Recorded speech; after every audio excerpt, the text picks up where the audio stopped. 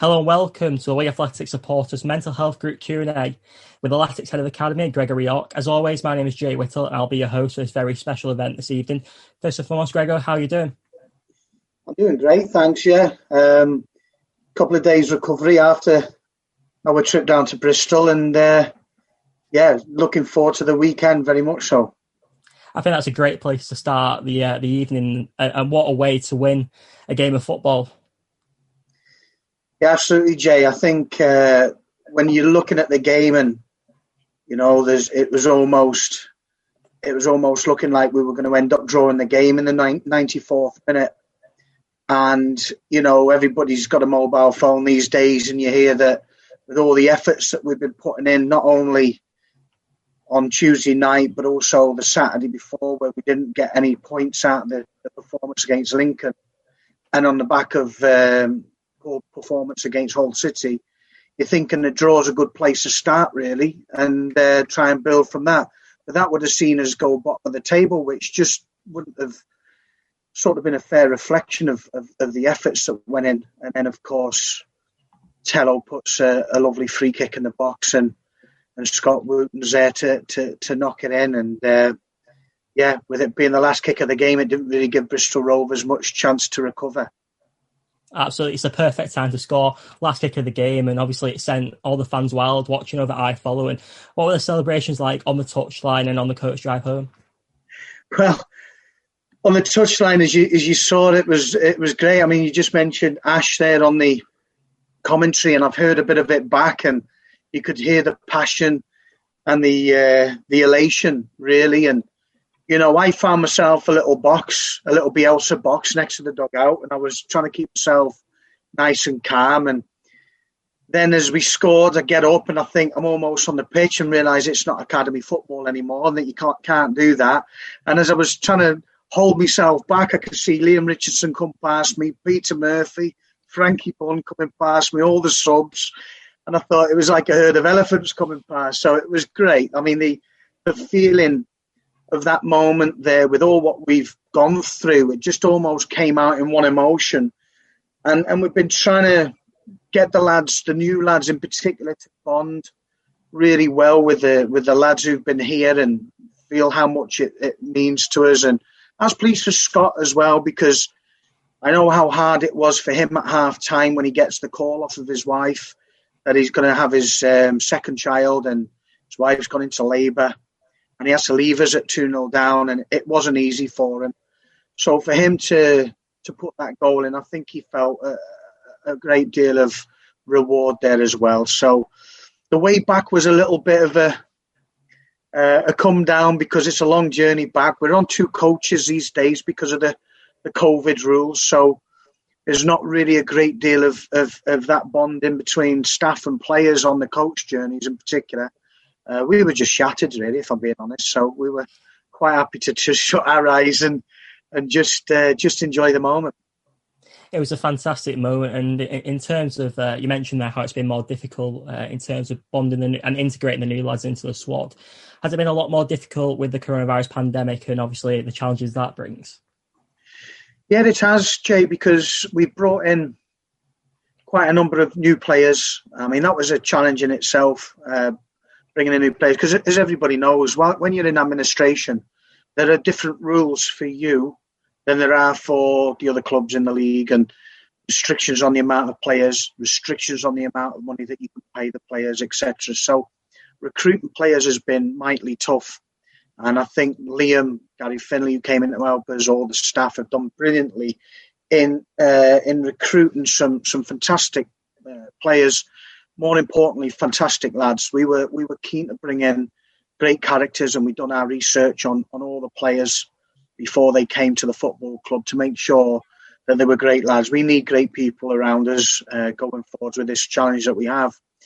But then with the COVID restrictions, you can't eat together in the canteen. You're not allowed to be in changing rooms for too long. You can't go out and even take the lads for a bite to eat to integrate them in and socialise. It's been really tough. So we've been speaking quite a lot, myself, Liam, and staff, about identity, creating an identity for the players. I think these Zooms are great. I know Callum and the guards were on one last night with supporters. I think that's vital for the new players as well coming in, just to get that connection with the supporters. You know, I think we're all on the same page. We know exactly what's expected of us. But from my perspective as well, it's trying to, let the players that have come in know about our history, our identity, who we are, where we come from, the fabric of the club. You go back to the Dave Whelan days and etc. And understanding how important it is to wear the Wigan Athletic shirt. So the players have been great with that, and it's been a slow process, but we're getting there. It's been really amazing to see all the players gel together and the squad unity that they have on the pitch. You can clearly see there's relationships forming, and it does take time in football to build that understanding. But it's been really nice to see the lads growing confidence. I know a lot of the younger players, Chris Merry's one I always pinpoint, the amount of growth they've had throughout the season and how they've improved and now have that freedom to impose themselves on game is brilliant. And in terms of Tuesday victory, it was a massive morale boost for everyone at the club. How much confidence do you think this victory will give to the side going into Saturday's trip to Peterborough? I think it gives us great confidence going forward, not just only on Saturday, but thereafter. We, as Liam said in his post-match meeting, we seem to be coming up against teams that have change, so it gives them a little bit of energy, such as Bristol Rovers with a new manager. Peterborough have just gone top of the table going into the weekend. But I think from our perspective, performances breed confidence. I think the last two performances have certainly given us the benchmark of that's the minimum requirement. We need to back that up with more of the same. The win breeds huge confidence. Playing without too many changes. It's been mentioned about the back four. I think we went something like 30-odd games where we'd gone from last season to this season where we'd managed to have the same starting 11, I think, in one particular weekend about 6, 7, 8 weeks ago. And that just shows a disruption. It's been a real disruptive time and a lot of change. And we've got to manage that change and deal with what comes our way. So certainly looking forward to the weekend ahead. Certainly looking forward to the challenges that it brings. And I know the players are as well. And when you've got back-to-back games, like midweek games, Saturday games, you sometimes need that energy, re-energise, and certainly on the back of a win, that helps bring about energy. Absolutely. It was a massive win in regards to the confidence for the rest of the season. And obviously as well, Bristol Rovers are a team around similar place in the relegation zone too. So obviously a big point for that point of view. And in terms of, you mentioned there, the challenges that you've faced, and how have you found the last 8 months at Wigan Athletic with both the coronavirus pandemic and the administration providing real challenges to everyone at the club? Yeah, I think we're dealing with a crisis within a crisis, aren't we? And that's the best way really of summing it up. When we go back to nearly a year ago, I was in looking forward and enjoying an FA Youth Cup tie over at Manchester United at Old Trafford, and we brought 2,000 plus fans to watch that game. Tello Asgard came on as a substitute that day. Joe Gellart pulled his hamstring leading into it. Kyle Joseph played up front, and then soon after, only a couple of weeks after, we go into lockdown. That was a challenge in itself. Dealing with that, understanding that we won't be able to bring fans into the football club, working closely with the senior management team and Chairman Darren Royal, Jonathan Jackson, Chief Exec, on all the challenges we were facing between then and the end of the season. Of course, Paul, Liam, all the staff and players were heroic with their performances and results, gave us all a lift while we were sat at home watching the games on stream. And then, of course, the big body blow of going into administration. So the disruption, as I say, disruptive times was quite unique. I don't think anybody else has really faced probably what we've had, losing all our players, senior players, having to bring in other players that to replace them, young players coming through by default in some cases, and actually standing on their own 2 feet, and they've done terrifically well. But I think overall, when you look at all the disruption, Liam pointed out the other day that we've had for a long time now, we've been 8 months in administration, we've had no chairman, no chief executive, no manager, no board of directors, no supporters being able to come into the stadium. We've lost numerous top quality staff going on to pastures new. But we've stuck at it. We've dug deep, and we are still, which what we were always aiming to be come January the 1st, in with a fighting chance leading into the end of the season. And I think we've been through times before at this football club where we've been written off, and that's a huge mistake to do that to a Wigan Athletic group of people. And we're still in with a fighting chance, and we're fully committed to try and achieve what will be a great achievement should we stay in this league. And I think the overall thing that really comes to the fore with me is our supporters last watched us play a game of football live while we were playing in the Championship. We will not allow it to happen where the next time they watch us play we'll be in League Two. We will be in League One with all the efforts that we're going to put forward over the last 16 games of the season.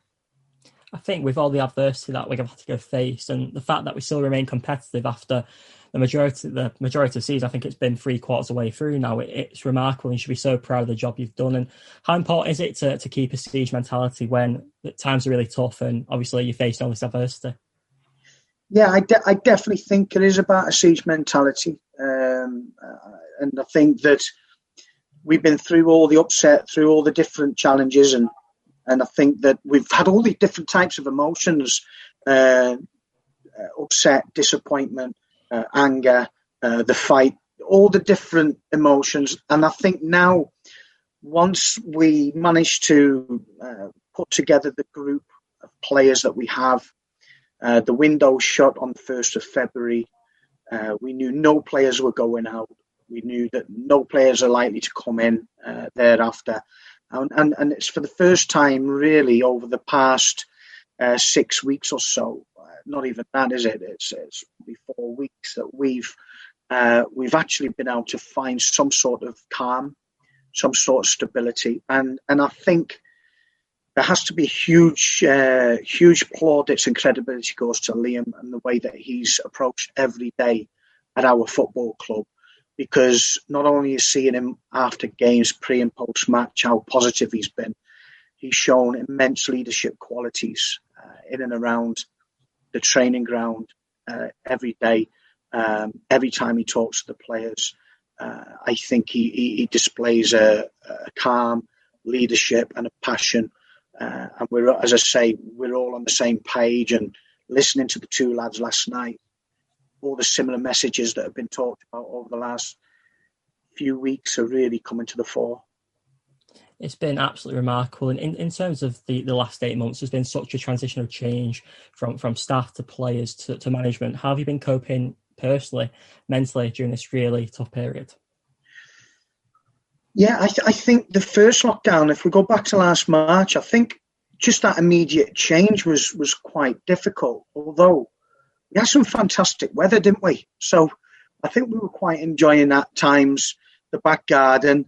I won't name names in the academy staff. Some were drinking Pimm's in the back garden, but and a glass of wine and a couple of beers, and life slowed down a great deal, and I'm used to like a hectic week, a hectic day.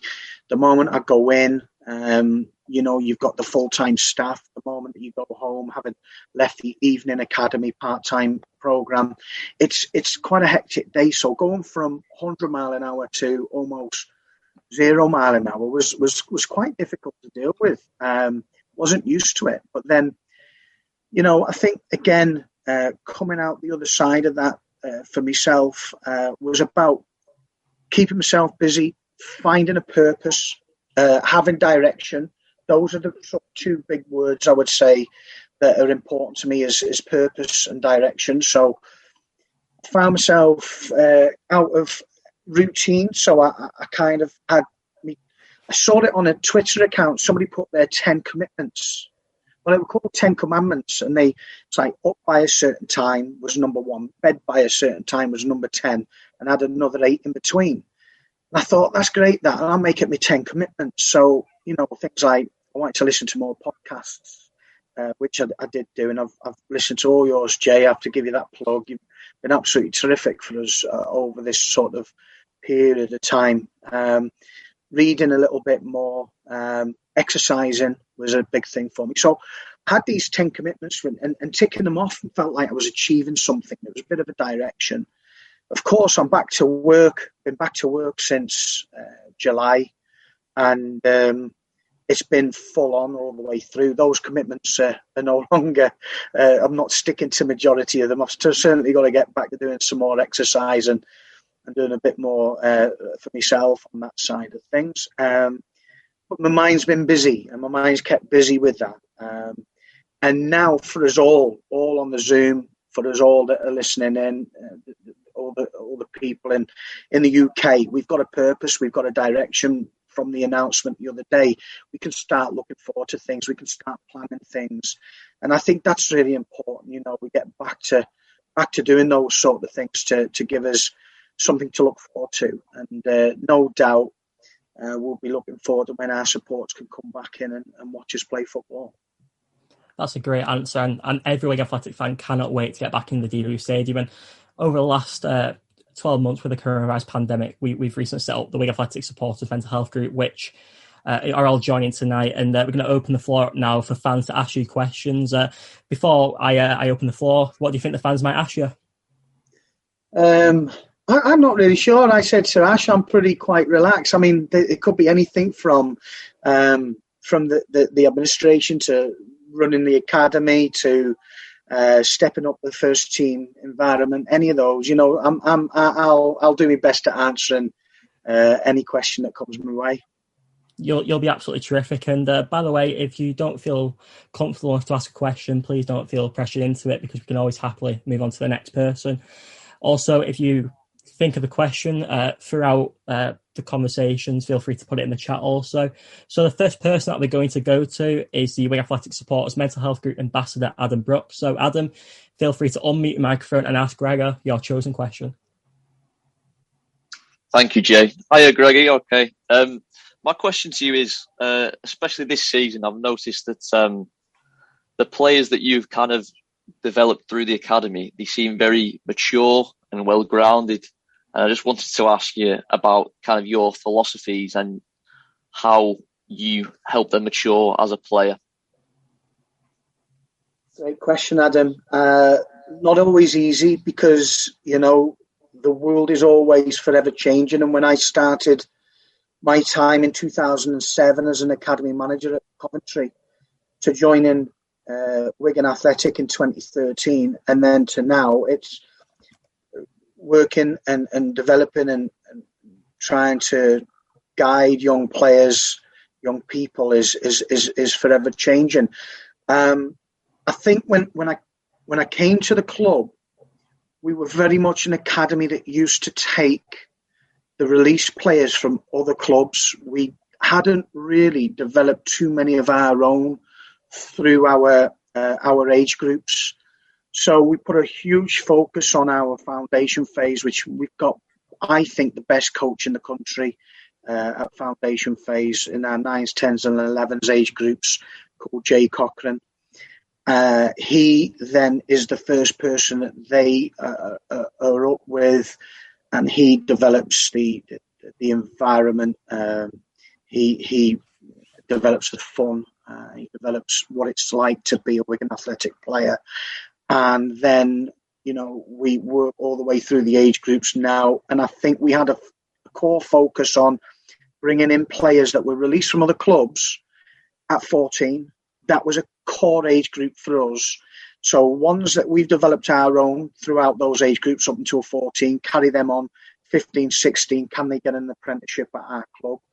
or other clubs releases at under 14. And then you get a couple of years of really working on their maturity, working on their character, understanding what we expect from them as a Wigan Athletic player, what the values are of the football club. So you get a bit of time, and then you can influence them quite well in that respects. And then, of course, the lads who've been with us in our first team this year, they've been thrown in the deep end. They've had to grow up quick, but they've been with us for quite a long time. Chris Merry, Callum Lang since the age of 13, Tello Asgard 13, 14, Cal Joseph since the age of 13. And the list goes on. So I think Luke Robinson 14. So I think that really is the big thing. And we've cherry picked a few from 16 upwards, not many from other clubs. And then when they come into our environment now, Adam, they conform to the way that we work. No, that's really interesting. So thank you for that. Yeah, it's really good, and credit to you for keeping them on the toes. So good luck on Saturday. Thank you. What a great question. And next up is Ben Foster, who is currently the under-16s coach of Charlie FC, alongside his dad, Graham. Hi, Gregor. I hope you're well. Obviously, you started your coaching journey quite young, getting your A licence at 23, 24-ish, managing abroad by the time you were 30. I was wondering if you could just kind of tell us a bit about your journey into coaching, your coaching process as a young man growing up, and what advice you'd give to somebody that's looking to kind of follow in those footsteps, so to speak. I was probably a little bit more fortunate, Ben. Thanks very much for the question. The most in the sense of my father, of course, was an established manager. By the time I was going into coaching, even when I became a professional footballer at the age of 17, 18, he asked me how long I expected to have a career in the game as a footballer. And I couldn't give him an answer. And if any of you watch me play, you probably couldn't give me an answer either. I wasn't that great, So, but I was desperate to stay in football. So we had a long conversation about what that looked like. We noticed that most people would finish their careers in their 30s and then go into coaching. Why wait until you're in your 30s before you go into coaching? Why not do it when you're young, when you have the time? So throughout I did my coaching badge as young as you mentioned, and then throughout my time as a player, when I was at Macclesfield, Shrewsbury, Hull City, I'd go into the Centre of Excellence, as it was at the time, to do a bit of additional coaching and get used to putting on sessions with young players, 11, 12, 13-year-olds.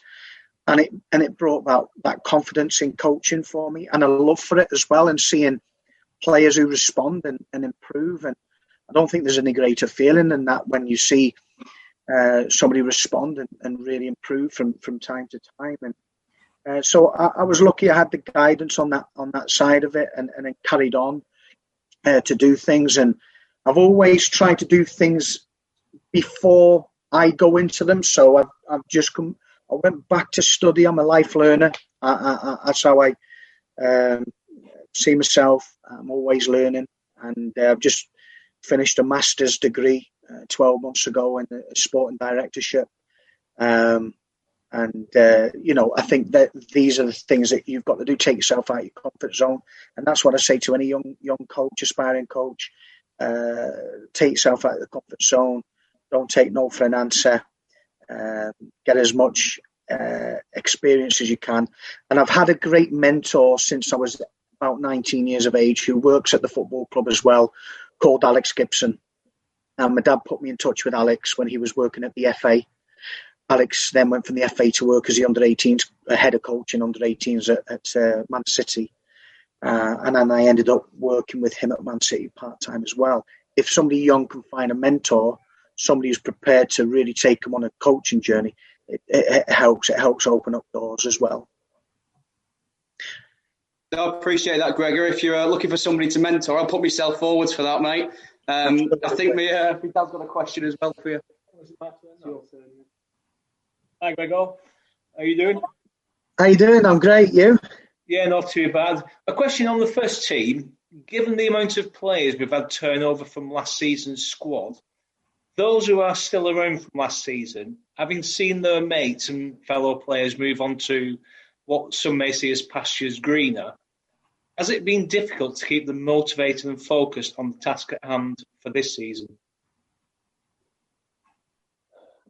I think by the way, you mentioned coaching at Chorley. I still haven't forgiven Chorley, by the way. I have to put that one down there early on for probably the biggest upset I've had this season. I'll let Jamie know you're not happy with him then. No, I think leading up to January, it was very difficult to manage. Because, as I say, when you don't have a leadership above you, such as the board of directors, the chief, the chairman, when these guys are able to set the direction of the football club, and we haven't had that all season. We know what we need to do to achieve, but we haven't had the direction. So you look at the challenges we had was players who were involved in a fantastic squad that were relegated by the administration situation and default. Really, it was unfair, and players who were capable, more than capable, of playing championship football in the championship. So that's been difficult. But all those that were left behind were great individuals, unbelievable human beings who respected the situation, respected the football club, and respected Liam, and gave their all. Whether they were in for a short period of time before they left the pre-season or whether they left in the January window, they gave their all every single day. And those that have remained have given their all. And that's all we can ask. And we're all, as I say, all on the same page, working towards making sure we remain in this division. Thank you. Thank you very much, Gregor. That's a great answer, and I'll now pass the baton over to one of the founders of the Northern Ireland Wing Athletic Supporters Group, Clive Dalgleish. So, Clive, you want to ask your question? Yeah, thanks very much, Gregor, for coming on tonight. And I just want to thank you for your service since 2013. Amazing job. Two little questions. The first one, just probably give me a yes/no. Your success at the club has been noticed by all the fans, but it's obviously been noticed by other football communities. Have you ever been approached by another club? At both clubs, when I was at Coventry and at Wigan, I have been approached by a couple of clubs, but I've really enjoyed my time here. And when I joined, and I have to bring him into the conversation, Jonathan Jackson, who was my boss, he brought me to the football club. And I think the absolute world of Jonathan. I think he was the best boss I ever had. When I spoke with him a few weeks before I joined the club, I met him at Junction 15. He was on the way to St George's Park for a conference, and I live in Nantwich, so we met at Junction 15 at a hotel, had a coffee and a discussion about the club. And we were only supposed to have sort of 45 minutes before he went to the conference, and we spent 2 hours chatting football, chatting Wigan Athletic, his history, his upbringing with the football club, what it meant to him. And I just asked him about working with good people. He said, you'll be working with the best people.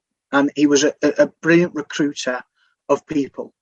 And I asked him about people leaving, etc., even back then. And he said, a lot of people have opportunities to leave, but they enjoy it so much at Wigan Athletic, they tend to stay.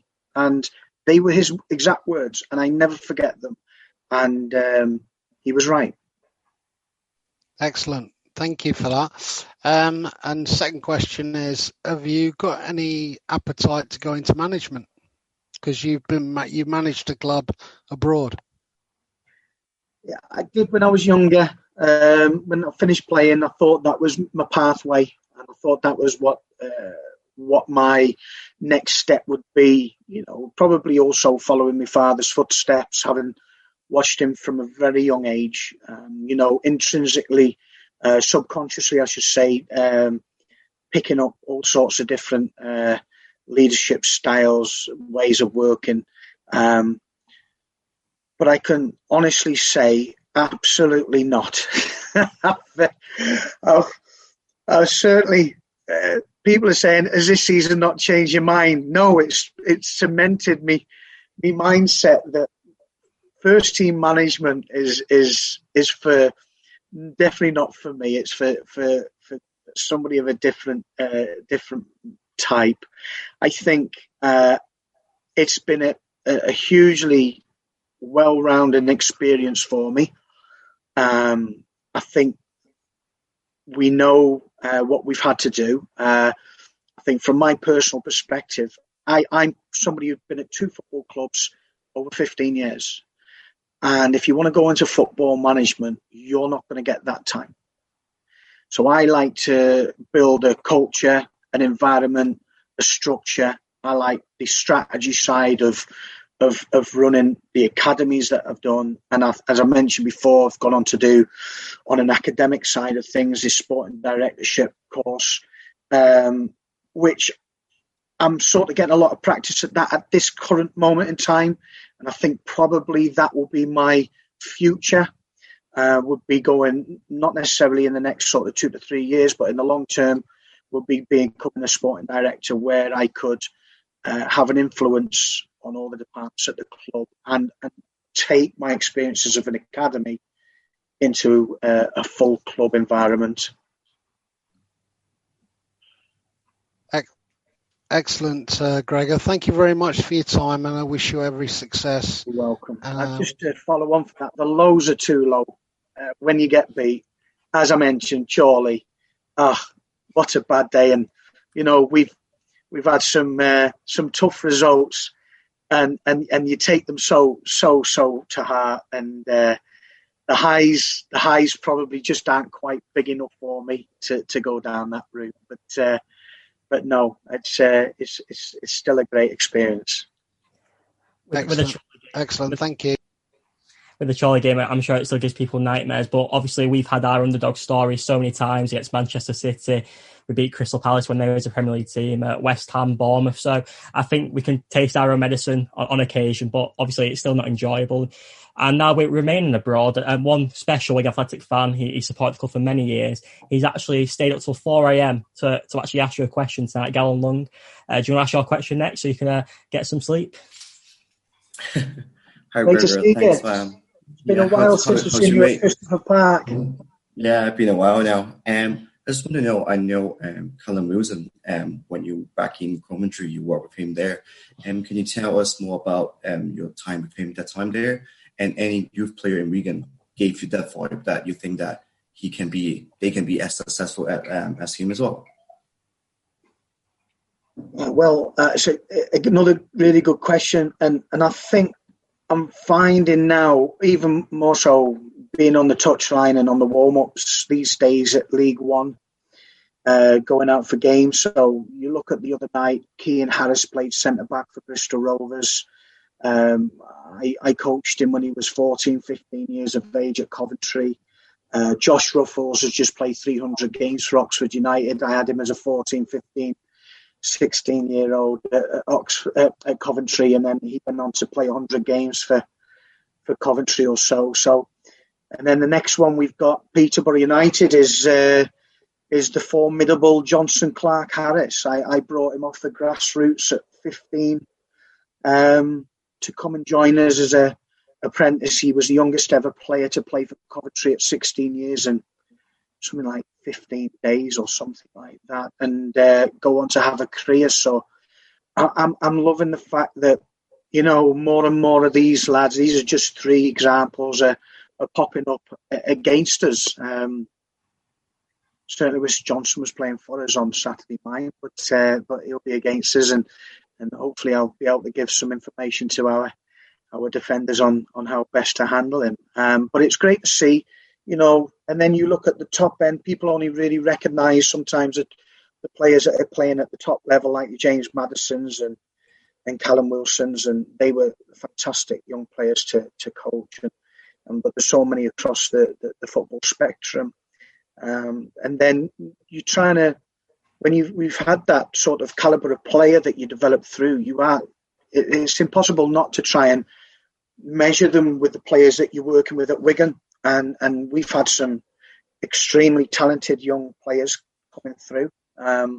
We've had a couple whipped off of us a little bit before we'd have liked, but we're really proud of where they've gone and how they're doing.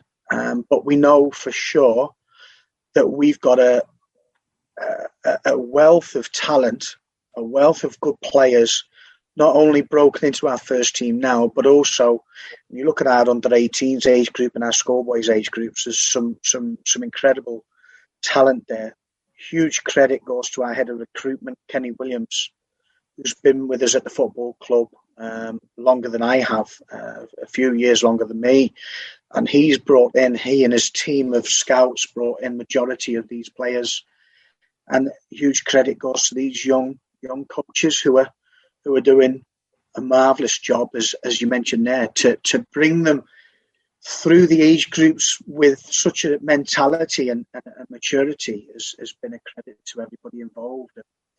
You only have to look at Tello, who came to us at 5'2", at 14 years of age.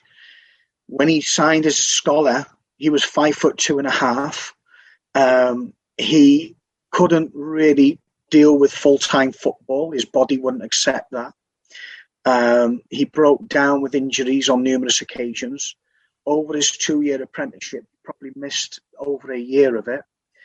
But we stuck with him because we believed in him as a person. We believed in him as a talent. And we knew at some stage he was going to grow. So, and he's now 6'1". He's a fantastic shape. And with all that talent that goes with it. And he looks really robust. And I touch wood that he continues to be so. But that's just sometimes you're looking into the future. And he was a sub at Man United last year. Yet some of those who are starting aren't the first team, and yet he's now starting with our first team on a regular basis. So full credit. It comes down to the individual as well, Galen.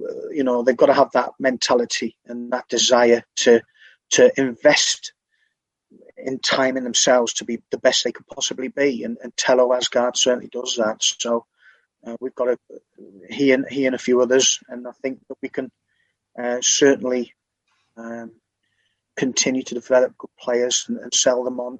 Hopefully they outgrow us. That's what we want, and sell them on for great money.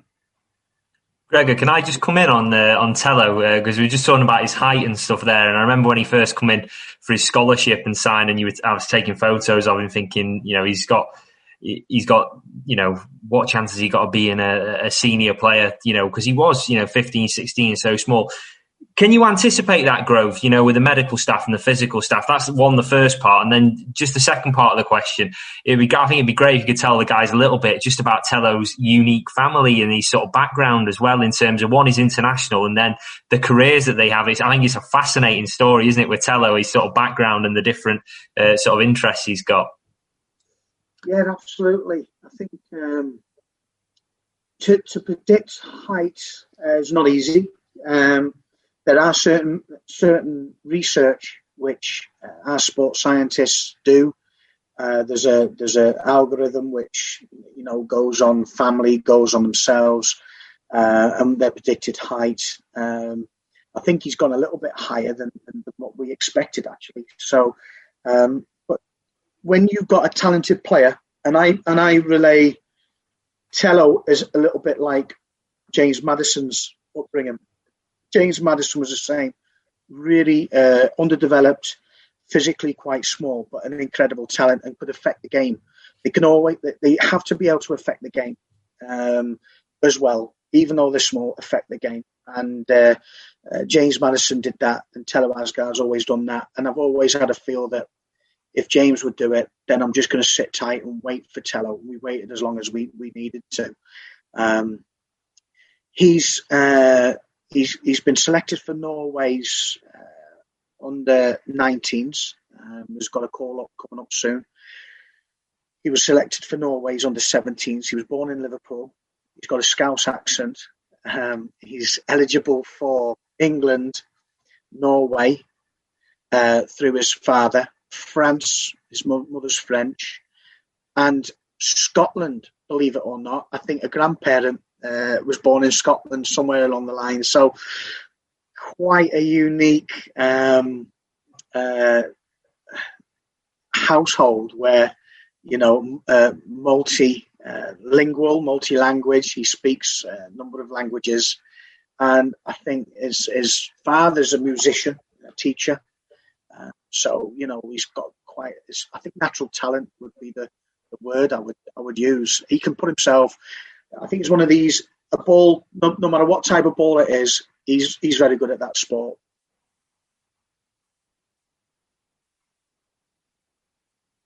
What a fantastic story. And obviously, Tello, I remember seeing a photo just last year.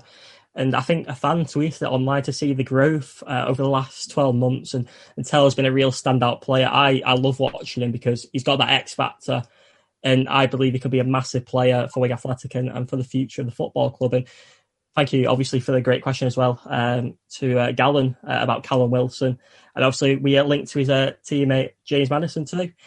So then for the next person who we'd like to ask a question is Tony Toppin. And Tony Toppin is someone who contributes to the Wigan Athletic official programme with his travels in retro land, and it's always a great read. And Tony, have you got a question for Gregor?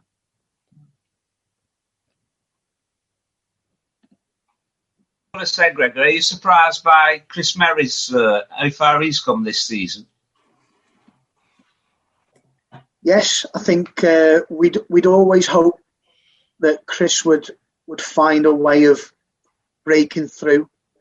Again, he was another one in his apprenticeship years. He picked up a number of injuries, and we just believed in Chris. We had a good year group that year. Callum Lang, Chris Merry, Sam Stubbs was another good player in that year group. Luke Burgess, who's at Salford now, in that year group. We had a really good group. Just missed out on beating Man City in the Youth Cup that year.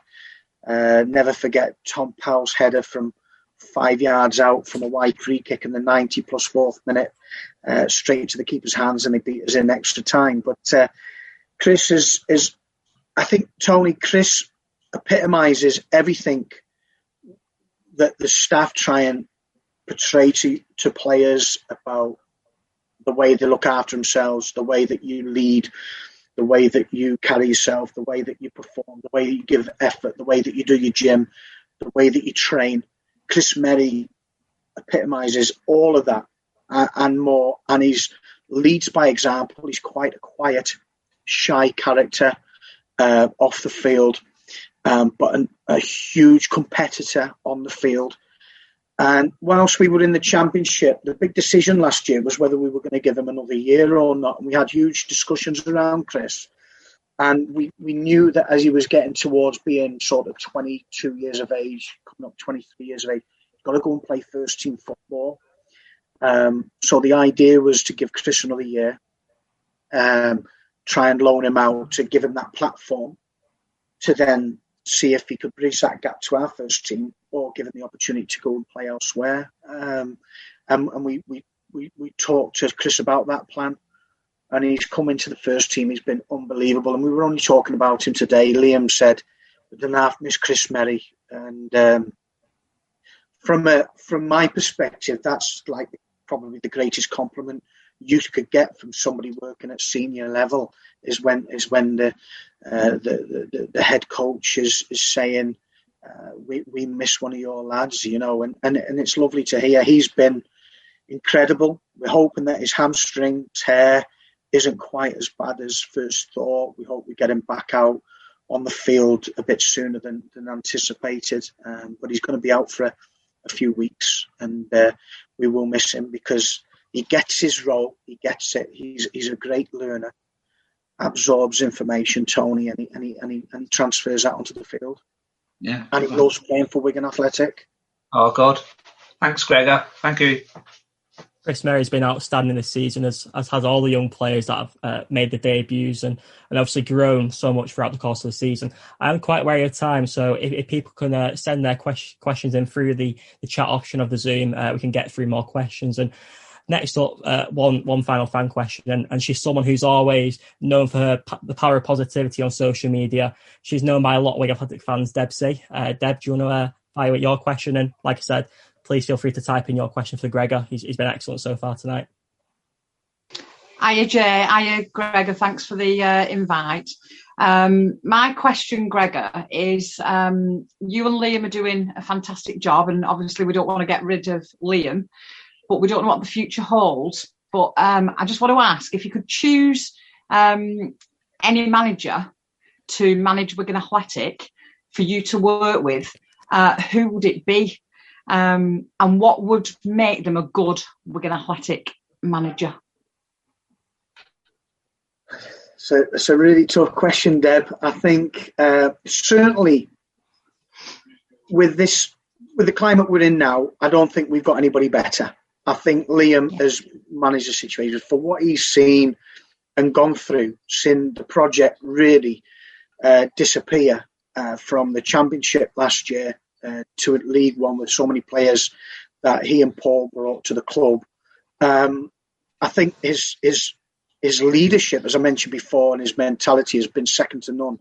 And I agree. I just think that to find somebody who could have done it better, I would think would be a really difficult thing to do, because he understands a club and knows a club. So supporting Liam with the other academy staff that are doing so has been a pleasure, and been really proud to do so. The manager that I would love to work with the most, that's a tough one. That's a real tough one. You can choose a previous manager if you wish. No, well, it definitely wouldn't be my dad. He's too tough on me. So I played under my dad when I was at Millwall as a kid, and so it won't be him. I tell you, this isn't going to go down well, Debs. You're gonna really. This is not going to go down well with the Wigan fans. That's what you're saying. So when I was at Coventry, my dad was manager of Middlesbrough in 1986 to 1990, and his captain was Tony Mowbray. Tony Mowbray. I was 12, 13 years of age at that time, and he was my hero. He was one of my boyhood heroes. I was in the changing room every week. I was handing the match ball before he ran out on the field. He carries himself unbelievably well. He's an incredible human being. He's an incredible person. When I was at Coventry and I left Coventry to come to Wigan, he joined Coventry literally months after I joined Wigan. And at that time, I was gutted that I never worked under him. But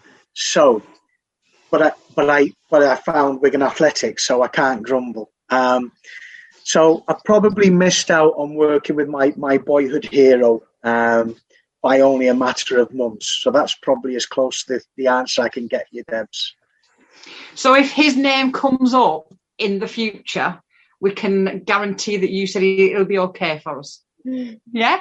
Tony Mowbray's a great guy. He's a great guy. I think it'll be exciting times going forwards. We're looking forward to what it brings us, and we'll get used to change again, and hope for the better that we're all heading in the same direction, and that goes with the territory. So but in the meantime, we're just fully committed to doing what we've got to do. Of course. Thank you very much, and good luck for the rest of the season. Thank you. Thank you. Thanks a lot. What a great answer. And the next question is from Nathan Pugh, and he asked, are you surprised with how quickly the younger players adapted to first-team football? Yeah, in a way I am. I think they've carried themselves brilliantly, because if I'm being realistic, with some of our young players, our plan 12 months ago was to put them on professional contracts and try and get them some senior football at a level. And I don't think with no appearances next to their name, it would have been nigh on impossible to get the majority of these lads out to League One. We'd have probably been looking in the non-league circles to get the first senior football, whereas it's fast-tracked them. They've gone in and they've carried themselves with huge credibility, and the characters. I was never doubting it's whether they could bridge that gap, and they're showing that, and they can't wait. And there's more that are desperate for their chance. But it's like anything else. It's quite easy to put 2 or 3 in, 1 or 2 in at a time, 2 or 3 in at a time. When you're talking 6 and 7s, it becomes quite difficult then to manage at that level or play at that level. So all in good time. Everybody's got a different journey to get there. It's how they get there, and that they get there that is important. What a great answer. And linking on really nicely to that question, Fabian Kenny would like to know, what do you think are the key elements that a young player needs to develop to play in the first team? Well, there's certainly young players. There's certainly a physical element. I mean, the physical demands are incredible. From playing under 18s football to first team football, which is why we try and send them out on loan. You look at Adam Long, we sent to Notts County last year to get some of that senior football to bridge that gap. And when he's come in to our first team, he looks like he can cope physically. So the physical demands, working hard at their program, their gym program, investing in themselves, having the right character, the attitude is huge for us. Attitude to be prepared to take yourself out of the comfort zone, to be the best you can possibly be. And that goes with being on and off the pitch. Psychologically, though, there's a big challenge, Jay. I've even found that myself, with the difference between working at academy level and working at senior level, as I have done over the last few months. The travelling is incredible. The distances, the travel, the dead time on a coach, the time spent sometimes the night before the match in a hotel. It's not glamorous. It's, and then you're away from your family, the hours that you spend preparing for the next game, managing all the things off the pitch. I think for a player, getting used to all the differences that come with that, because psychologically you have to bring yourself back down and then bring yourself back up again. That's not easy. And they've got to deal with disappointment quickly, Jay, because every week our profession is unique. You're either good enough or classed as good enough for the Saturday, or you're not.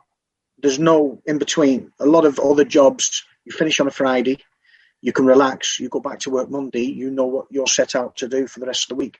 This is you're being judged. And as a young player, you're being judged sometimes. You're not playing on a Saturday for managers' reasons for picking the team. And then in your mind, you feel that you're not good enough, but it's not necessarily the case.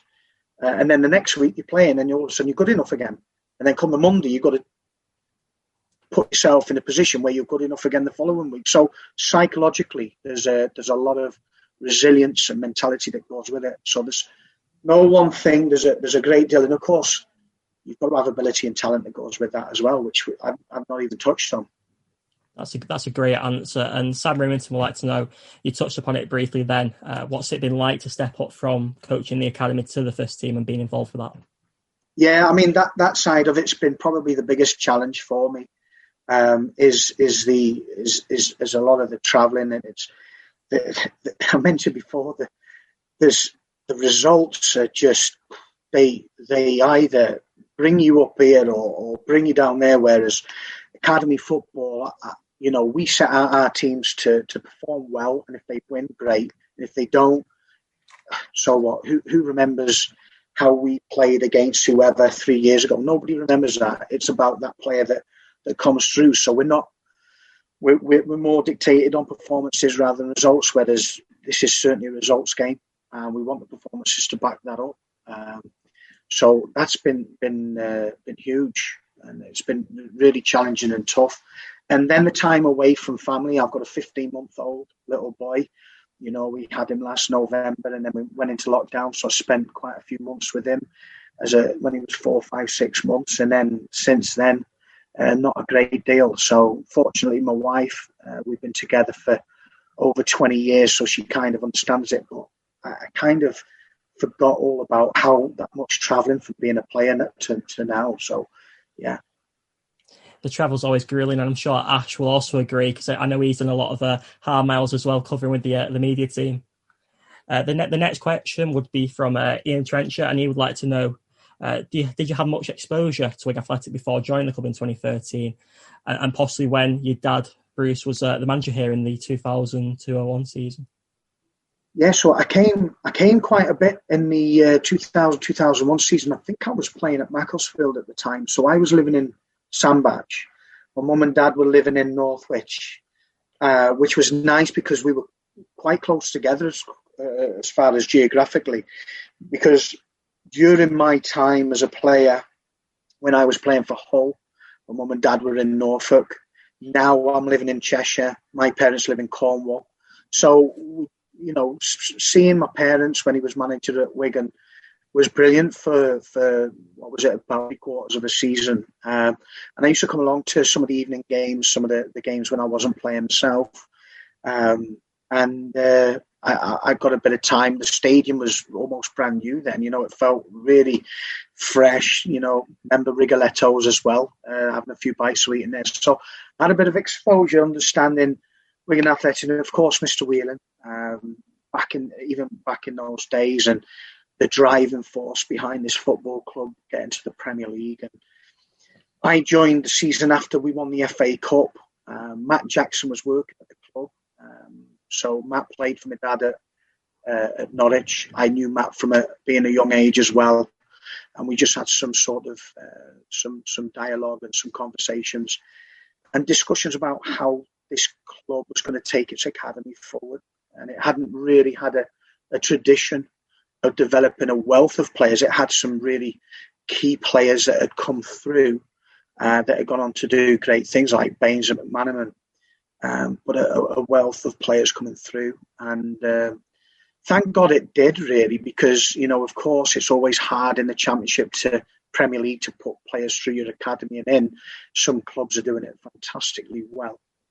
But for us going into League One and relying on our academy, it's just amazing that Jonathan Jackson had the foresight that one day we would need our academy. And I'd say people have suggested that the academy at one stage early on in administration saved the football club, but I would say Jonathan Jackson did that in 2013.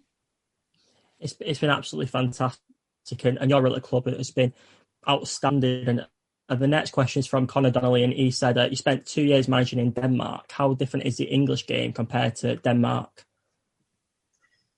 Yeah, very different, especially when you're going from like the lower echelons of in the English game as what was the old third division to Danish football. I think that just the whole culture was different, very family orientated.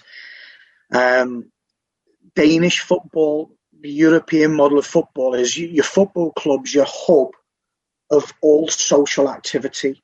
So the small club that I was at, they had handball, volleyball, indoor football.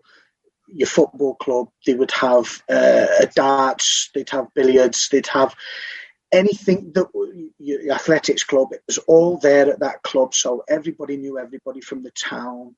It was a real community. Whereas we have a lot of non-league football, we have a lot of grassroots football. Everything's at these clubs.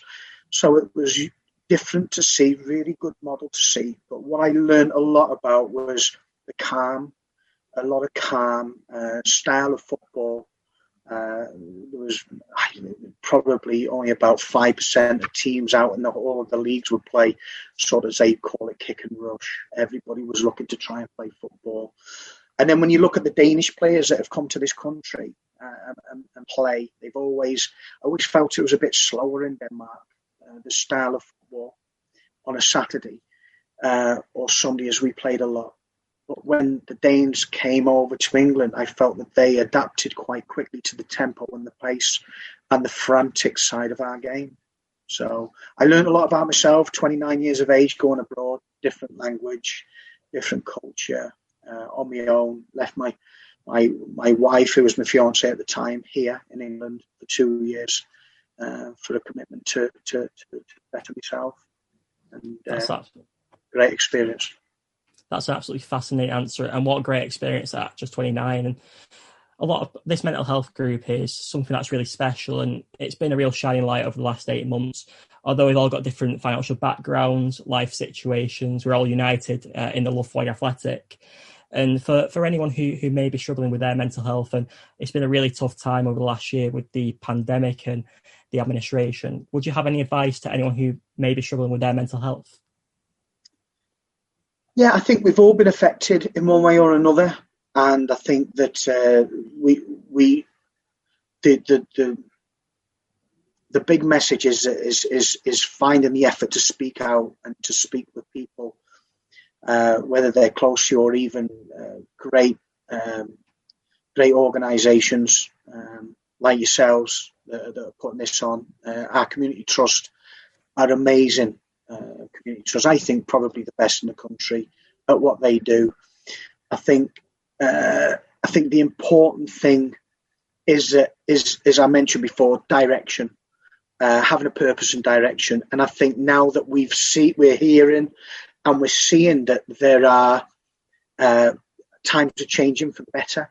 We've got over nearly 20 million people with the vaccine now, and we can see the light at the end of the tunnel for going back to what we know as normality. Planning things, having a purpose, planning things, looking forward to enjoyments. People having what they call their little bucket list, their things that they're looking forward to doing, and ticking them off. And in the meantime, finding things to achieve each day, whether that be going for a walk, whether that be doing some exercise, whether that's listening to a podcast. It might be 5 commitments each day. You don't need to be too strict with yourself. I found when I did my 10 commitments, I was getting a bit disappointed when I was only reaching 8 out of the 10. So you've got to then reevaluate yourself and go, okay, what is it I really want to do? One of them was just eating fruit. I'm a terrible one for eating fruit. I eat some fruit. It was a tick in the box for us. So finding things to achieve, as simple as that, and feel good about yourself, because we've been through a great deal, and you should be proud. Everybody should be proud about getting to this stage and looking forward to now going on to the next stage. And hopefully, my aim for everybody that's a Wigan Athletic fan is that we can continue to try and put smiles on people's faces at whatever time it is after a game, whether it be 5 o'clock or 9 o'clock. These days they change the times of kickoffs every day. So I was going to say 4:45, but no, our job is to try and keep putting smiles on people's faces and keep believing and keep the faith. Over the last 12 months, you've done so much that's made every Wigan Athletic fan proud of everyone at the club, and you've spoken with a lot of pride and passion tonight. I've always admired you professionally, but now I have a new admiration for you personally. And just to sum things up now, can you describe what Wigan Athletic means to you? In words, very difficult, because I'd probably get too emotional if I did. No, I can. I think. I think when you see so many people lose their jobs early on in the season, I think that was really, really difficult for everybody still associated with the football club. And I think if I could sum it up, I think, for me personally, I'm fully committed to making sure that we do, for those 75 people that lost their jobs, justice in this season and in going forwards, because I think I'm all about fairness, and I don't think that was fair, and I don't think that was anything to do with themselves individually. However, I've been blessed. I've been given the I'm trying to think of the word. I've been given the honour of taken on a challenge to try and do justice to everybody, not only on this call or our supporters, but the people who've gone before us. As I mentioned there, the Dave Whelans, the Jonathan Jacksons of this world. We must do this club justice, and we must do what we can to make sure we put more smiles on faces. So difficult to put into words for me. It means everything. I've invested a lot of my own personal time towards the cause of developing young players. I'm probably not enjoying that as much as I should do, because that was the job. But there's been another job been put in front of us, and everybody at the football club is fully committed and motivated to seeing that through. Absolutely fantastic answer, and Wigan Athletic means so much to so many people. And one moment that always sticks in my mind, I'm actually going to ask him the question. Ash, you did a fantastic and really empowering and uplifting speech before the game against Brentford, and I know it brought a tear to a lot of people's eye. I'm man enough to say it even brought a tear to my eye. So Ash, what does Wigan Athletic mean to you? Because obviously you're not originally a Wiganer, but you're definitely an adopted one now. Oh, you've caught me off guard here a bit, Jay. You put me on the spot. No, I mean, similar to what Gregor said. I mean, I think what I've always found with this club is the people that I've worked with, the people I've connected with. A lot of you guys on this call who I've spoke to at time. There's just very special people involved with it. You know, people that deeply care. You know, I think the club's numbers from the outside always get knocked in terms of supporters But as I said at the time, I think it's quality, not quantity, really, on that front. I just think, like, the way everybody's come together, you know, is incredible. And, you know, Gregor, I think, has got it perfect when he says, you know, it's a crisis within a crisis we face. You know, how many clubs, we've seen clubs face the challenges of administration, financial troubles, but how many clubs within a pandemic like this have come through it like we have in the last 8 months? You know, the money that was raised initially to get us to the end of the season, the funds that were put together then from the campaign, you know, with the supporters club, you know, it's just incredible. And, you know, I think, you know, it's been really special for me. The memories, you know, that we've all got are incredible. The friends I've made within supporters, within staff, you know, be friends for life. And that's, you know, I have to say, you know, that's what I've been incredibly proud to be part of it over the last 7 years. It's just such a great club. It really is incredible. And very unique in the way it is, because I think it's had such. David Lee said it once. It's been a small club in many ways, but it's also been so high as well. And I just think that's so unique. You've seen there's not many clubs really that have had that journey of non-league. You know, I read like Tony's column in the programme and speak to supporters who talk about, you know, Jeff Wright, and obviously I speak to, like, you know, Tommy Gore and the different eras there of non-league and Northern Premier League. Just before the league, and like there'll be people that have watched us play in, you know, what I know as Kendal Town, I think it's Netherfield at the time and stuff, you know, in the Cheshire County League, and then people that have watched us play Man United at Old Trafford. You know, how unique is that? Like, it's incredible. I just don't think there's anything that compares in the pyramid to that. It's such a special club, and to think since 2013 we've won the FA Cup, we've had a European tour, we've won 2 League One titles, we've smashed so many records. Even in administration, we beat the record win 8-0 over Hull, and it's such a special club. And there's a few more fan questions which we'd like to get through. In terms of the questions tonight, thank you so much for obviously being a part of the event and sending your questions, because it's always much appreciated. And Sam Wall would like to know, Gregor, what job would you be doing if you weren't involved in football? Cool. I can't even imagine that one up. I've been in football since I was just before I was 16 years of age, and of course I was brought up in a footballing family from whatever I can remember. So football's all I've ever known. I wasn't really that academic at school because I was always looking out the window wanting to play football. So I let my family down, my parents down a little bit with my school grades, etc. when I was younger, which is why I'm conscious with our young talented footballers as apprentices that they've got to come away with an education, and they do that when they're at the football club as well as their apprenticeship. They're part of it as the education and getting grades. I went back to learn academically, got a degree, got a distinction, which was something I wanted to make my parents proud of. and I did that only a couple of years ago. So I really don't have an answer. I think I was probably going to go into something like PE or something like that, anything that was active and outdoors. So yeah. It's a great question.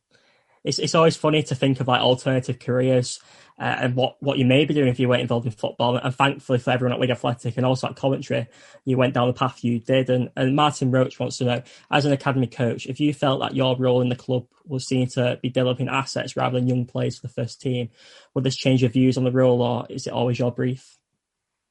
Well, just repeat that one again. I didn't quite catch that one. No problem. Martin Roach would like to know, as an academy coach, if you felt your role in the club was seen to be developing assets rather than young players for the first team, would this change your views on the role, or is this always a brief? No, I think we set out very early on what our targets were. One of those was to produce players for our first team. But I've always been a big believer that you'll develop players who will outgrow the football club and go on to be sold for money, whether that's small amounts, big amounts. And one of our mantras at the club was to have players outgrow us, and my target was for the academy to be a financially self-sustainable department. So whatever money we put in to the academy, we would get back eventually. So, for instance, I'll use a figure. If we put in £100,000 as a football club into the academy over 10 years, that's £1 million. Over 10 years, I would expect us to sell at least £1 million worth of talent. That's part and parcel of the business, as well as developing young talented footballers to play in our first team. I felt we were on that journey with Joe Gellart, Jensen Weir, and Alfie Devine for sure, who are probably the immediate talents that come to mind about who left us probably just before their time, but we still got some okay money in return for them. I believe over the next 5 years that we will develop, have players outgrow us, and we will sell enough talent that will have covered my time at the football club and have talented players that go in. It's just part of the business model as well as the football model. So yeah, it goes hand in hand. That's a great insight into the philosophy behind that, because obviously as football fans, you might not necessarily hear about this or see what happens. And I want to ask one fan if he'd like to ask a question, because I know he'll be itching to ask you something. Michael Bentley, if you'd like to ask a question to Gregor, I know you're a long-term Latics fan and someone who's always been really supportive of the Wigan Athletic Supporters Mental Health Group. Yeah, thanks. Hi, Gregor. Thanks for your insights and introductions. I made these notes over 3 hours ago. Yourself and Jay have touched on some of them earlier. 10 commitments, for example. Anyway, here goes what I wrote. In my opinion, awareness of mental ill health is not only beneficial for people at the start of their football careers, but also can be helped when these youngsters clock off and go home to their families. Mums, dads, uncles, aunties, brothers and sisters, and fellow supporters, some of whom might be suffering, especially during this lockdown pandemic and the long-running administration of this football club. Remembering the sad death of Welsh football manager Gary Speed, then ex-Latics keeper Chris Kirkland, and many more sportsmen and women when their playing days were over or near over, etc. And they admitted to struggling with mental health issues.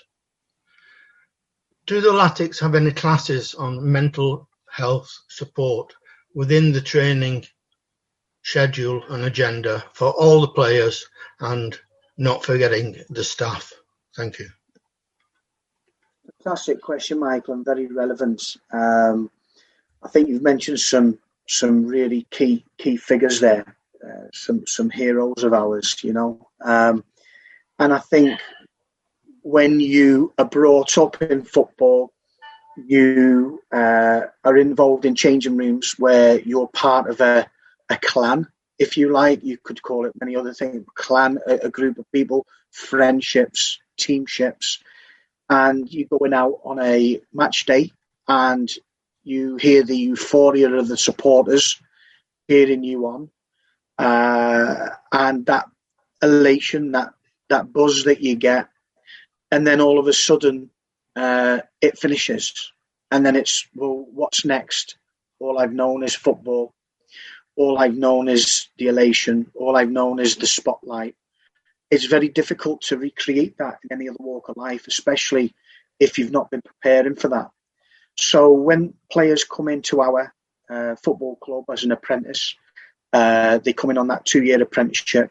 We also have our head of education and welfare full-time at the club, Mike Hearn, who has a programme called Having a Laugh, LAF, Having a Life After Football. It's quite a nice little way of putting it. He designed that programme himself, which involves areas such as money matters, having a plan for after football. We've currently got one player learning a language in our under-23s group. We've got one player learning towards being a tradesman outside of football, doing a college course.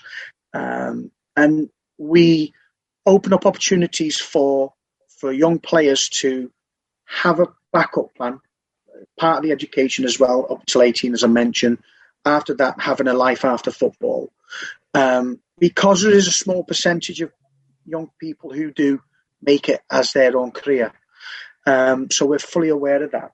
Then you look at areas such as the PFA, who have the safety net, which is very much around mental health. And then you've got other areas of the PFA, which we're all a union of. So I'm 45 years of age now. I look a lot older after the last 8 months, I know. But I'm still a member of the PFA. I've not paid my contributions. I don't have to pay contributions since the day I finished playing, which is only a small amount of money each year to become a member. But what I get is I get money off courses. So the course that I did recently, I got money discounted for and support through PFA.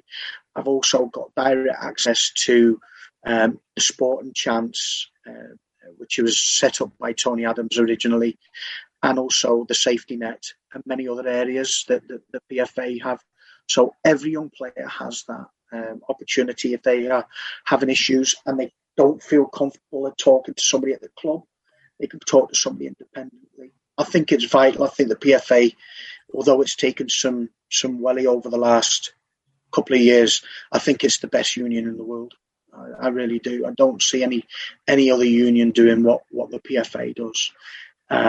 And then, of course, on top of that, there's a lot of specialists now with a lot of the agents that come on board. You've got good agents, bad agents, but most kids now who are 15, 16 have an agent, and they have support as well in their big companies that run towards mental health. So I think there is a lot out there. I think a lot of the area is for young people to be aware of what is out there. And I think that's what we can do more of at the football club. Say, these are your options. These are the things that are available to you. And at 16, 17, 18, you don't always know. It's a lot easier when you're more my age to know what is out there and what is their support, what access I can just grab direct, you know. And then, of course, the other side of it is I'm looking at speaking with Tom Flower when we return to see if there's something we can together. Himself and Ash and Tom have had some good conversations about putting something together. But it's at the very early stages of that, which I'm hoping would come to fruition. Thank you very much for that, Gregor. Thank you very much. Cheers. That was a really fantastic insight into the mental health support offered by Wigan Athletic. And I want to bring in another fan now. He's a very close friend of mine, and he's someone that always does a lot for so many different people. Paul Rioch, have you got a question you'd like to ask Gregor? You still here? He might have gone, but we can go to his brother Martin Rioch. Do you have a question in Paul's absence? Yeah, I think you answered one of my questions before with regards to the actual academy and your role would be. Another thing with regards to the academy, with the sale of Exton, does that impact our Category 2 status that we got in 2019? And as this academy status changes, does that affect your role? And what can you do extra things based on the academy status? In short answer to that is the sale of Exton didn't have any impact on the academy status at all. Going from Category 3 to Category 2 just opened up a bigger opportunity for us. I think I've always looked at it this way: if you're trying to produce Premier League players, then you need to be performing week in, week out on your match days against other clubs trying to do the same thing. So other Premier League clubs and other Premier League players. We were trying to develop Championship players at Category 3 for so many years, with all due respect, against teams who were, some were still non-league, some were in League 2, who were developing players for League 2 stroke non-league. And when you're pitched up against that challenge, I don't think that you're stretching yourselves enough outside, again, that comfort zone to improve. So our biggest challenge was, we want to develop players for the Championship and above. We need to make sure that we're performing at that level. To get into that games programme, we had to be Category 2.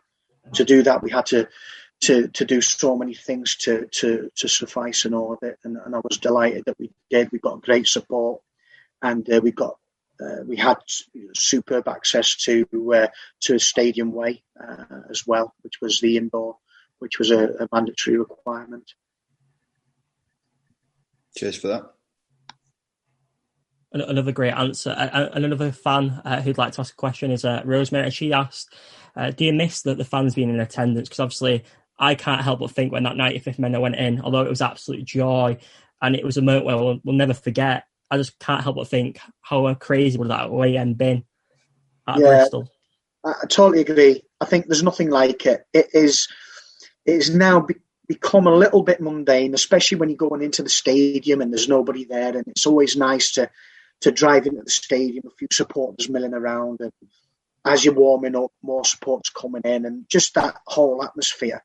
And it went through my mind as well, Jay. You know, the other night you're thinking, wow. And Ash mentioned it as well. What would it have been like to some of the lads with they interviewed afterwards with, 300-400 fans behind the goal and even more? It would have just been unbelievable to share that experience. And I think that's what we're all looking forward to going forwards, because there is nothing quite like it. A win, a goal. But I also, for our young lads, they've made their debuts and they've played a season almost, and they haven't actually experienced that next step, which is playing in front of fans. So as much as I'm surprised in a way of how some of them have dealt with playing first-team football, we still haven't seen how they cope with that when the supporters come back in, and I'm sure they'll embrace it and really look forward to it. So, and in the position we're in, it's like having a 12th man, isn't it?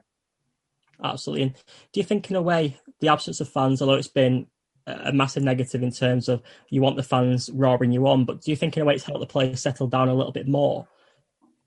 Yeah, it most likely has done for one or two, but I still think the stimuli, because we've got some really good players at the club, recruited in January. We've got players that have played, in the Championship, League One, really good levels.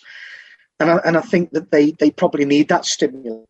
So I think these forums, social media, the support we're getting, creating that identity for the players, the connection between the supporters and the players is vital for us going forward. So it's well heard, even though we can't hear you whilst we're out there on a match day. We know you're there and we can hear you before and after, and we know that you're shouting at the TV, hopefully not throwing anything at it, and we know that you're celebrating when we win as well. Absolutely, and it's the power of social media as well, because the fans can still feel connected in a way, and through fantastic events like this too. And I really appreciate your time. And I'm going to ask as well, Will Patterson, have you got a question you'd like to ask? Yeah, thanks, Jay. Thanks for coming and doing this, Gregor. I think the sort of big question is obviously seeing all of the academy players actually make it into the first team, even under these circumstances. How proud do you feel of that? You must be sort of sat there thinking, I did that. Yeah, more we. I've got an unbelievable team, Will, behind me. Thank you. Yeah, it's I'm extremely proud. I know that I'm on the WhatsApp group, the academy group, and when Callum Lang scores that goal at the DW the other day against Lincoln, again, it's another moment that you wish the supporters were there. And when you see him performing like he has, I think he scored 4 in 4 now, and he's really taken the season on. He's rolled his sleeves up and he said, "This is me. This is what I'm all about." Those moments, these young lads who are breaking in and breaking through and holding their own. Luke Robinson, after the warm-up against Bristol Rovers, he's only played 2 games in his career. And we've done the warm-up, and he walks past me as if he's a senior pro and goes, "We're right at it today, we are. We're right at it." And he walks past it, and it's like something you usually hear from a 26, 27-year-old. But it fills me with warmth because he's probably trying to reassure me. He's 18, 19 years of age, trying to reassure me that it's all right, Greg, we've got this, and that's nice. And we're working well together on that. And I'm really proud. These lads are what gets me out of bed and what gets me into work, and it isn't really work. Hull City was a terrible day for us all. We again, them emotions of being beat 5-0, and then the following day I go to watch our under-23s play against Hull City's under-23s at York City's old ground, and I think it was the last game that's ever going to be played there. Our under-23s were unbelievable that day. We got 6 under-18s playing in it, and from going from really deflated the day before. After the game, I thanked the players for motivating me for the following day, and that's really where these young lads are at. They continue to put a smile on our faces. So, and well, it means so much to them. These lads have come through for so many years.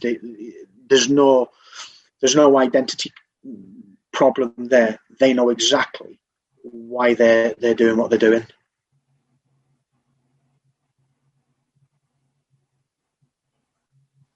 Thanks, Greg. Do you think actually having so many of them have to step up at the same actually helps in a way because they knew each other? Yeah, I think so. In a way, I think it's really good to have youth with experience alongside each other. Certainly, I think you learn so much. But they've stood on their own 2 feet. When Alex Perry and Chris Merry have played in the midfield, they know each other's game. So that's given us a comfort. And then as well with players, certain strengths. But when Chris Merry talks about our football club and Callum Lang, you see him talking with his feet on the football pitch. You know how much it means to him.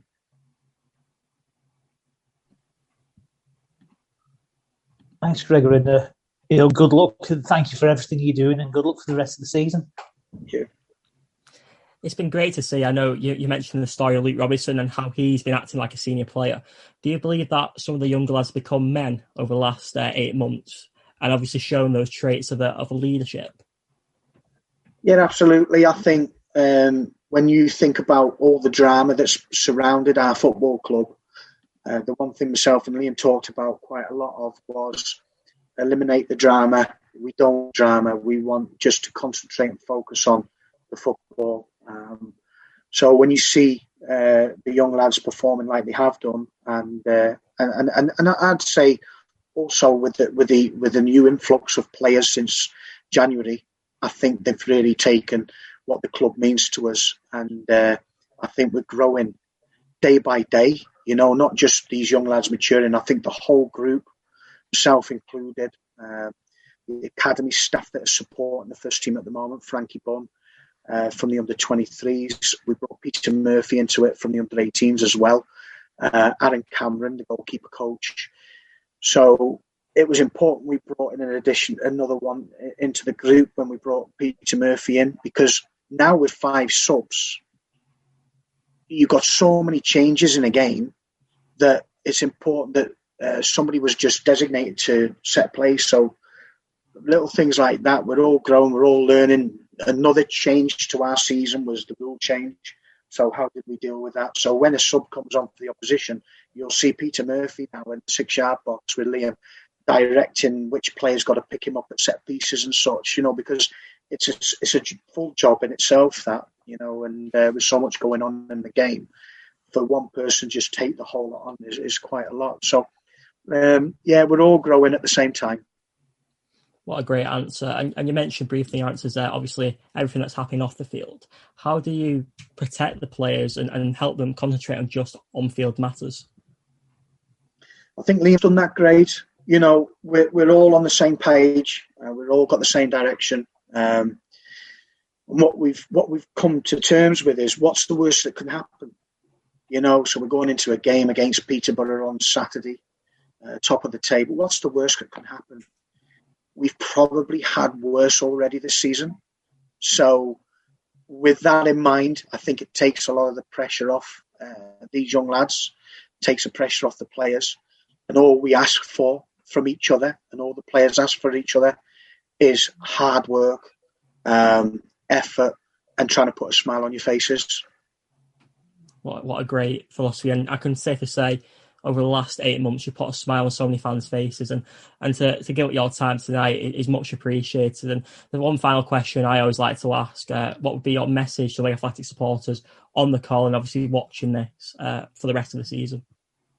Well, I think, as I mentioned before, we'll certainly be giving our full commitment and motivation towards remaining in this division. Our sole focus is to make sure that the next time our supporters come and watch us play live, that we're playing in League One. And we'll do our utmost to make that happen.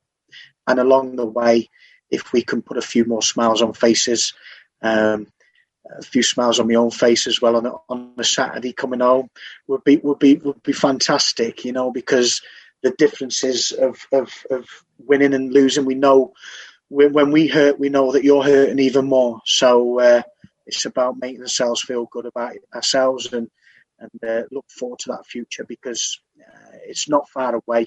And before we know it, we'll be bouncing at the DW. I can't express that sentiment enough. I cannot wait to be along with the fellow fans and being on that atmosphere on that first game back at the Euro Stadium. It's something we've all longed since last March.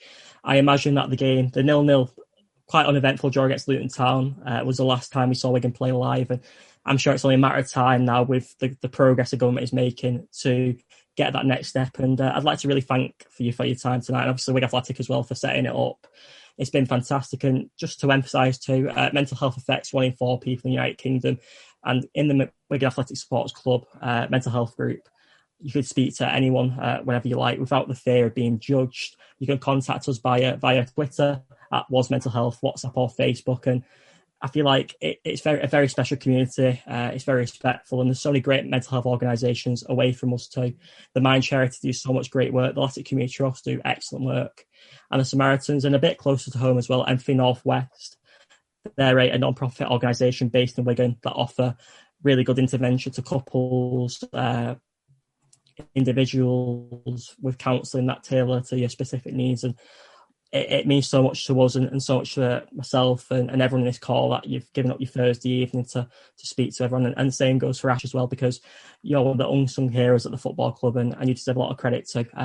And I know you're quite a very unassuming guy in terms of you don't really like too much praise and attention, but I just think you deserve a bit of a shout out as well, because you've been great for me and obviously for all the fans too. So before obviously the evening ends, does anything else have anything they'd like to add?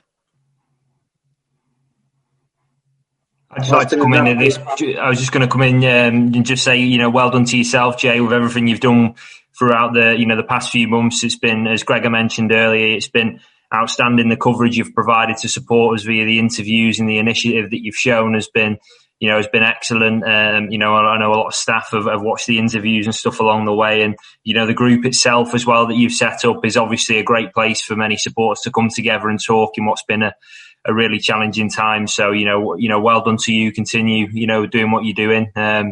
You're doing a lot of supporters proud as well in what you're doing. So, well done to you and everyone. Just, keep supporting, keep smiling like you are. Hopefully we'll have a few more nights like Bristol, as Gregor mentioned. I certainly hope for a few more that I can commentate on like that, because they're the easy ones. When you lose 5-0 to Hull at home, it's not quite the same. It's a bit difficult. But when you get 95th minute winners and you can just scream down the microphone, it's just easy work, that. Absolutely. It's a moment you'll never forget, and it's a commentator's dream, a 95th minute winner, especially when it's for your side. And just before I go as well, would any fans like to add anything before we leave? Hi, Jay. I know a lot of fans. Hi, Fabian, you still there?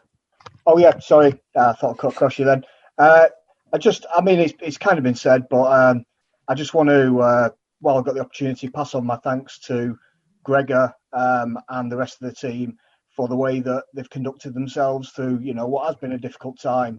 But I think what's shown is the attitude and the way that certainly the leadership has conducted themselves has filtered out throughout the whole team, and that's plain for everyone to see. And like I say, whilst I've got the opportunity, I just want to say a real big thank you. So yeah, there you go. Thanks, Fabian. Really appreciate it. What a great message. And I think as well, when we look back in history, 20 years on from when Wigan entered administration, we'll remember how the fans stuck together, that the club stuck together, the staff, the management, the players all came together as one and fought for the same cause and progress with unity. And I think that's what makes Wigan Athletic such a special club. We're unique, like you said. It's not about the numbers. It's always about the many people who love this football club and will do anything to support the football club, whether it's the fundraising, supporting on a match day, supporting any way they can. We've got fans all over the world. And for a club which is traditionally dominated and often described as a rugby town, I believe it's a very special club, and the impact it's had on so many different people across the world and across the town is very special. And a massive part of that is down to the fans, everyone at this club, the management and the staff. And like I said, thank you so much for everyone's time tonight. It's much appreciated. Enjoyed my evening with you guys. Thank you. Take care. Go get us 3 points on Saturday, Gregor. Yeah, 3 points, please. Fingers crossed. Shot win. Thanks very much, guys. Bye.